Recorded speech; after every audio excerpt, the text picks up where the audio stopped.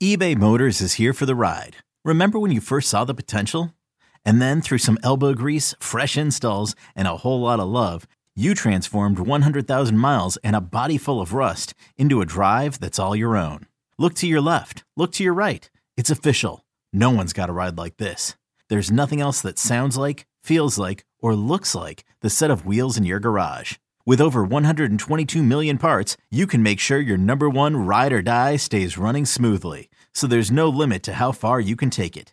Brake kits, turbochargers, engines, exhaust kits, roof racks, LED headlights, bumpers, whatever your baby needs, eBay Motors has it. And with eBay Guaranteed Fit, it's guaranteed to fit your ride the first time, every time, or your money back.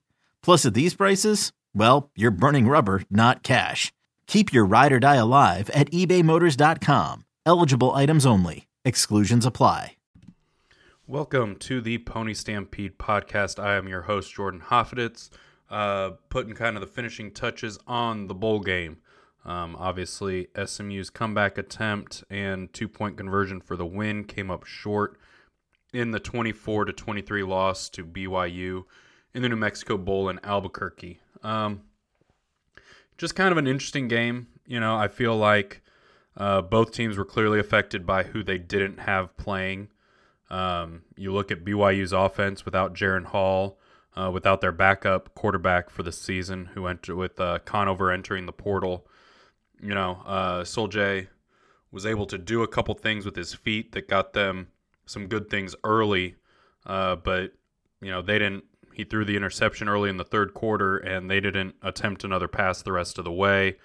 They had the one touchdown drive, but then that allowed the SMU defense to really key on the run and got 2 3-and-outs that were what helped set up the comeback attempt.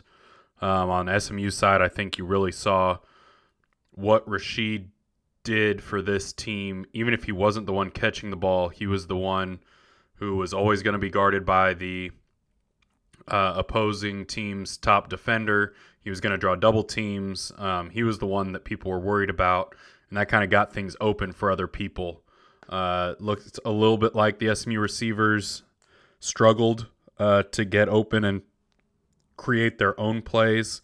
And I think you also saw that Tanner Mordecai kind of didn't have his safety valve there and didn't have the trust in some of these receivers that he had in Rasheed to just kind of get it to a spot and Rasheed would make the play on it. I also think you look at not having Jalen Thomas on the offensive line. You know, they had kind of used the 6 linemen and moved them around and adjusted them. And I think this was a game where you could have seen them kind of do a bit of a rotation. Some guys looked like they picked up some dings early and late and really kind of had to play through them until they couldn't. And then you're putting, you know, Cam Irvin in a couple different spots there.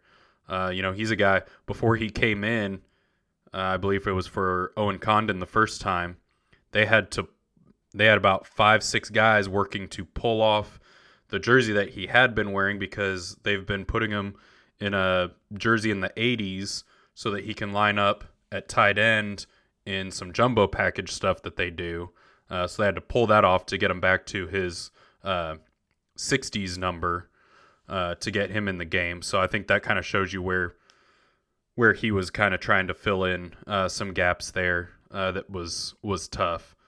And so I think you really saw that. I think you saw a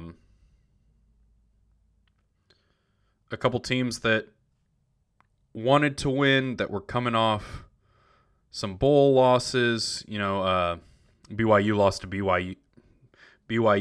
UAB in their bowl game last year, and apparently that had kind of stuck with that group. SMU was a little more vocal about this bowl game meaning a lot to them, with not playing the last couple years. Most of the bowl experience guys on the roster had was the Boca Raton Bowl in 2019, which was not a great experience at the end of the day. And, you know, the first half kind of had that ebb and flow. SMU takes the first drive down, has to settle for a field goal again. Kind of a tough third down. I thought the BYU player was across the line when Hickman snapped the ball. The refs didn't see it that way, didn't throw the flag. The pass on the quick snap, not free play, goes incomplete, settle for the field goal. And then really that first drive was tough just because, the first play, Sol-Jay breaks free. And then you add in the fact that Brandon Crossley gets flagged for a 15-yard penalty because he tackled the running back who they play fake the ball to. Somehow he gets called for a block below the waist, gives him another 15 yards. Then you have the very questionable defensive pass interference call on third down. It would have been a long field goal. I think their kicker probably makes it at that point. The wind wasn't doing too much. But that's a huge difference being a 3-3 game as opposed to BYU, being able to finish off that drive with the 4th and 1 from the inside the 1 touchdown to go up 7-3. Really big answer, I think, by SMU there. I think that was just such a huge drive for the offense to see themselves move the ball and get in the end zone. Roderick Daniels Jr. with a really nice play. They just kind of got him the ball in space.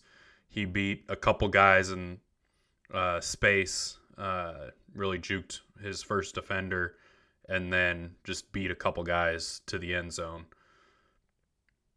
Give up the field, there's a couple punts, give up the field goal, SMU punts again. 10-10 at halftime, it was a weird feeling because you felt like neither team was necessarily happy with things, but you couldn't really be too disappointed with things. My guess would be is BYU probably felt better at halftime than SMU did just because of their quarterback situation, feeling that, hey, if we're right here in this thing. And then, SMU's defense, that first drive of the third quarter coming out of halftime has really bit this SMU defense a lot. It was what things started, things going sideways at UCF when it was a close game at halftime, and UCF just went bang, bang, bang right down the field on that first drive of the third quarter, and it was kind of over from there. They come out, 3-and-out stop, deep offense is moving the ball, and then the pick six happens. Saw some stuff blaming Tanner on that one. Saw some stuff blaming a blocker on that one. I just think it's a really good defensive play. I think they probably went to that well one too many times. I think they had shown that play out of that formation a little too much. And one of the more veteran BYU defenders who was playing in the game made just an exceptional play on the ball. And then at that point with his momentum, he was not going to be caught. I think the most disappointing thing about that is the offense then goes 3-and-out, and then the defense, I think this was the worst drive by the defense. 9 plays, 82 yards, all running plays. And there's just, that was a backbreaker to make it a 14-point game. Just put them in a bad situation. But, to their credit, didn't give up. It felt like when BYU got that touchdown, you're kind of thinking, well, how many more times is SMU going to get the ball? With that drive, you're thinking, is SMU's defense going to be able to get stops that are necessary here? But, they just come out, 11 plays, 75 yards, touchdown. Then a 3-and-out on defense. The next drive is one where you can play, couch quarterback and Monday morning quarterback and all of that stuff. They were in field goal range. There was, 5 minutes left in the game at that point. They could have kicked a field goal to pull within 4.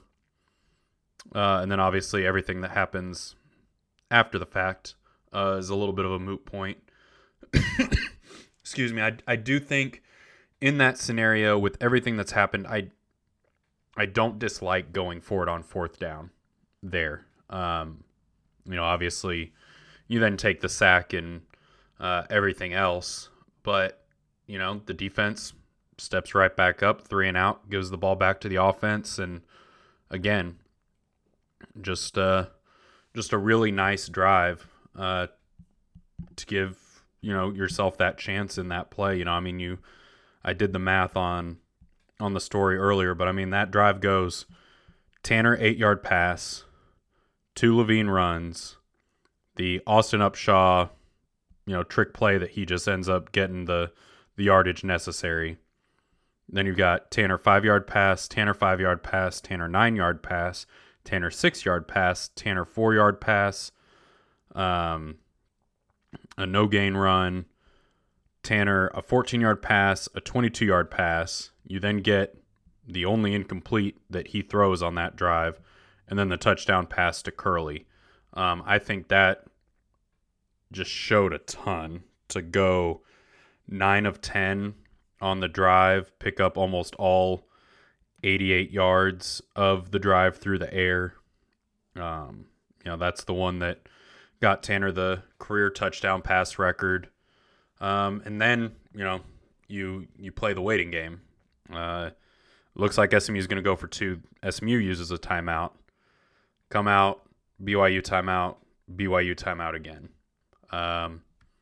We'll get into the 2-point play call after the break. This is Pony Stampede Podcast, and we'll be right back. Hey, I'm Brett Podolsky, co-founder of The Farmer's Dog. We make fresh food for dogs. We started the company when we saw what a huge difference it made in my own dog, Jada, when she stopped eating ultra-processed kibble and started eating fresh, whole food. The Farmer's Dog food isn't fancy. It's just real food delivered to your door in pre-portioned packs. It's better for them and easier for you. Get 50% off your first box at thefarmersdog.com/podcast. That's thefarmersdog.com/podcast. Knowing how to speak and understand a new language can be an invaluable tool when traveling, meeting new friends, or just even to master a new skill. But it's not always simple when you're bogged down by textbooks and structured classes. That's why so many people trust Rosetta Stone. Rosetta Stone is the most trusted language learning program, available on desktop or as an app. It truly immerses you in the language you want to learn, like Spanish, French, Italian, Chinese, and more. You won't just be studying English translations. The Rosetta Stone intuitive process helps you pick up a language naturally, first with words, then phrases, then sentences. Don't put off learning that language. There's no better time than right now to get started. For a very limited time, listeners can get Rosetta Stone's lifetime membership for 50% off. Visit rosettastone.com/rs10. That's 50% off unlimited access to 25 language courses for the rest of your life. Redeem your 50% off at rosettastone.com/rs10 today. Welcome back to the Pony Stampede Podcast. We're talking New Mexico Bowl, and now we're talking 2-point conversion. It's a tough one because, again, it's really easy to say in hindsight, you got to do something different there, but I would have liked somebody else in the backfield with Tanner. I just think to have another option, whether it's in the play to use, if it's something that can be improvised, or just something else the defense has to give a look to. To consistently to come back out with that same formation where you start bunch and then break out into the 4 bunch left and and have Amuchi to the top. Any kind of mismatch you were going to maybe gain out of that, you lose by them using a couple timeouts and seeing it a couple times. So that's why when you get to them actually running the play, that's why BYU has the 4 bunch covered well. It's why BYU has both inside and outside cover guy on Mucci up top. It's because they know that's what you're going to go to. They've seen you go to it, and now they can play off of it.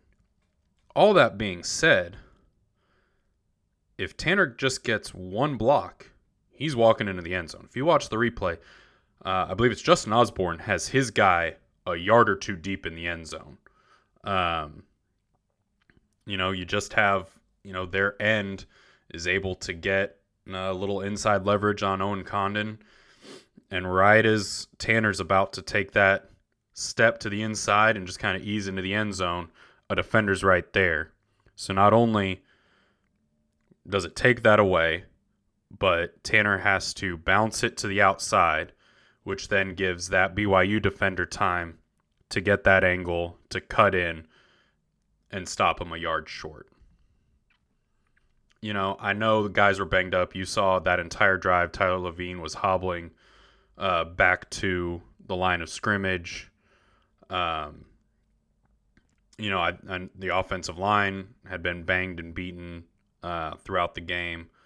It was cold, got the altitude that honestly I didn't think looked like it played that big of was that big of an issue. But if you're talking end of the game or a possible overtime, I think that's where you maybe worry the most. I just would have liked for them to have said, Roderick Daniels Jr. has done a lot of good things with the ball when he's had the ball in his hands in space. Let's try that. Or, hey, Tyler Levine has gutted everything out this entire season. Let's see if he can get us 3 yards. Shoot, let's see if line up Levine as the fullback. I think there's just so much that you can do other than just having Tanner kind of back there by himself. Ultimately, it was a play call that, you get one block. We're talking about an SMU win right now. Instead, it's the second loss of this season, really, that came down to not converting a 2-point conversion. Look at the end of the Cincinnati game. That one would have sent it to overtime, and things would have been sorted out there. This one would have been for the win. You come up just short. And I think that's tough. I think this team really wanted it. I think they were in the right mindset for it. Just enough plays here and there, just they couldn't get to go their way, and that's where they ended up. I think they missed the top receiver in all of college football, as I believe any team would. But hard to say that he should have played in the game when he's got a big career ahead of him. I think when he comes out after the Memphis game saying, I'm going to play in the bowl game, that's his passion and probably what he really wanted to do. And then I'm sure in that next week and a half, even before the bowl game was announced, there were probably some conversations of, look, here's your timetable to heal. Here's your timetable before the Senior Bowl and the Combine. Here's what you've done all year. And you kind of take that and then, who's to say if it's not a quote-unquote better bowl game, he doesn't play. He might, that might be a decision to go out and play. I respect Jalen Thomas was there. You look up pregame warm-ups. The offensive line is doing some drills. He's standing right next to Coach Justice, giving those guys pointers. At the same time, he's in a sling. He's had surgery. He couldn't play. I don't know if Rasheed not being there was maybe a factor of, I don't know if I can be there on the sideline around these guys and not play. And maybe it's just best if I'm not there at all. That's a hard decision. And that's a decision that not too many people are fortunate enough to have. I've got 2 boys, maybe one day, they'll be blessed enough to be in a situation like that and have to make a decision like that. And, I'm hoping that I'm a little wiser by that point and that there are a lot of people, even smarter than me, around to give good advice, in those scenarios. So I don't know that it's fair to put any of it on him, certainly for not being there and not playing. But I think you saw maybe the receiving corps get a little bit of a wake-up call. I think it's been brought up that maybe the way Rasheed played against Cincinnati in that game with, Danny Gray and Reggie Roberson out and limited.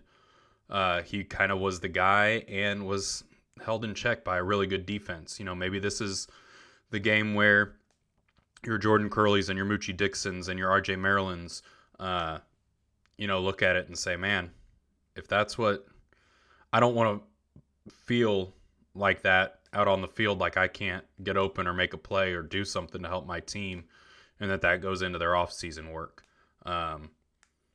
I think, sure, you're going to have a bad taste in your mouth because it's a loss. You're going to have a bad taste in your mouth because I'm sure you feel like it should have been a win and certainly could have been a win. But I do think it's a very different taste in your mouth with this versus being taken to the woodshed by somebody who you don't feel like was a better team than you. Pretty even matchup, 1-point game.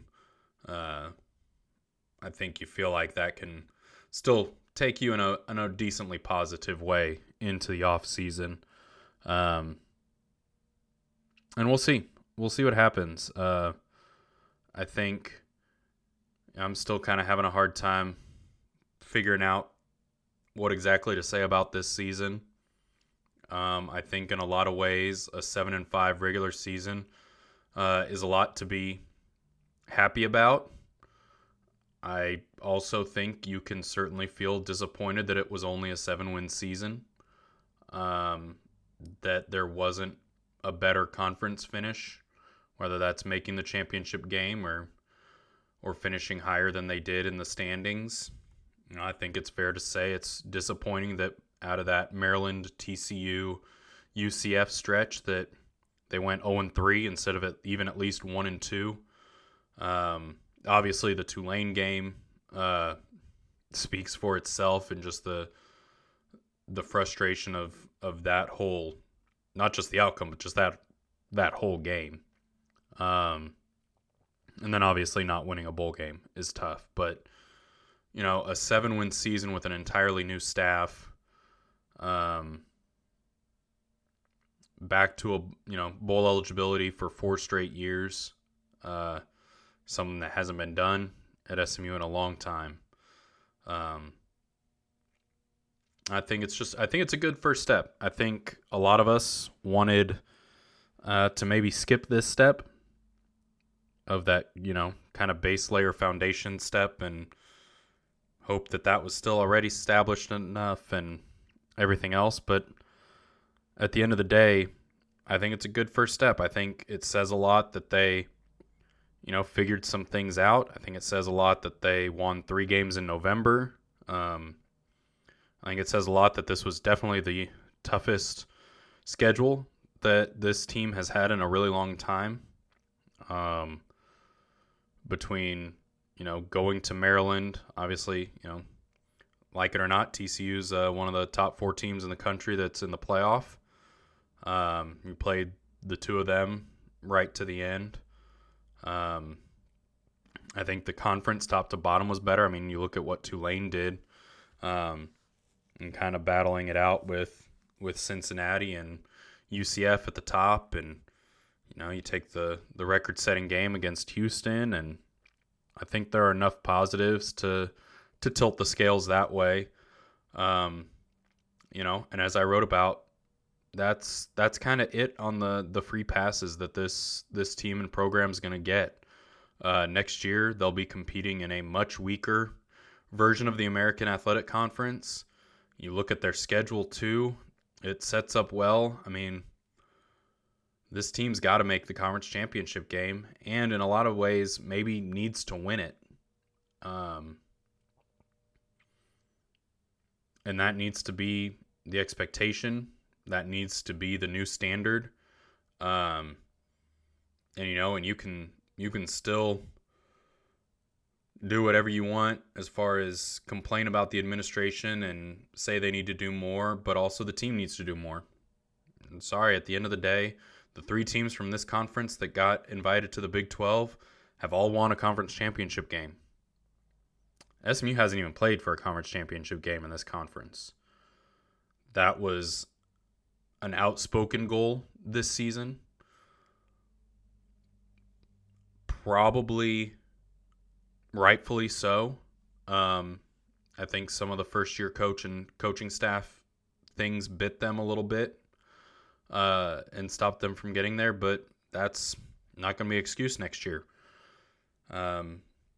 This is a team that needs to step it up and needs to win and win big and win now. And there's not the future. It's not leading to something. It's leading to this. In this season, they're going to have a chance. They're going to go to Oklahoma. They're going to go to TCU. You've got a chance. You got a Louisiana Tech team coming here that you barely beat, a couple years ago. Kind of needed a last second. You did need a last second Hail Mary to win that game. So you got a chance for them to come in here and to set a tone. There's still a fourth game. I am of the understanding that will likely be an FCS game, but you never know. Weird stuff happens with scheduling all the time, and who knows what happens there. But your 8 conference games, and those need to be wins, and you need to get to the conference championship game, and that probably needs to be a win too. And then you see where your bowl games lie, because you do those things, you're likely that top group of 5 team that gets a New Year's Six bowl bid. And there you go. And you can do all of that in this next calendar year. And that needs to be the goal starting right now for what these guys do in the offseason. It needs to be the goal for January 1st when you have your early enrollees and any of the transfer guys that are able to come in early. It has to be your goal all spring. It has to be your goal June 1 when the rest of the transfers will come in and the rest of your signing class will come in. It has to be your goal in fall camp. And then it has to be your goal, week 1 through week 13. Game 1 through game 12. And then hopefully, game 13, your conference championship game. And then game 14, your bowl game. That's something this team needs to aspire to do, and that's where I think people's expectations will be, both inside in the fan base and just kind of from a national perspective a little bit as well. So we'll see. I'm hoping there's a lot of good things to come. I think you could see some of it. I think we've seen some of it with this latest portal opening, and I think we'll continue to see that. So I think it's fair to be disappointed in the bowl game outcome. I think you got to like the fight. I think you've got to like some things you saw. And I think you've got to hope that also lit a nice little fire under some of those guys that are coming back. And we'll see. Those are questions that we'll be asking for the next 8-9 months until they kick it off in 2023. So we'll see what happens. There will be a lot to talk about between now and then. But until next time. Okay, picture this. It's Friday afternoon when a thought hits you. I can waste another weekend doing the same old whatever, or I can conquer it. I can hop into my all-new Hyundai Santa Fe and hit the road. Any road. The steeper, the better. Because my all-new Santa Fe is available with H-Track all-wheel drive, so I can hit the trail without a worry in the world. Heck, with 3 rows and best-in-class rear cargo space, I can pack the whole family in with all our gear. We've got available dual wireless charging for our phones, so we'll never lose touch with civilization, and we won't lose touch with the primordial power of Mother Earth. So which is it?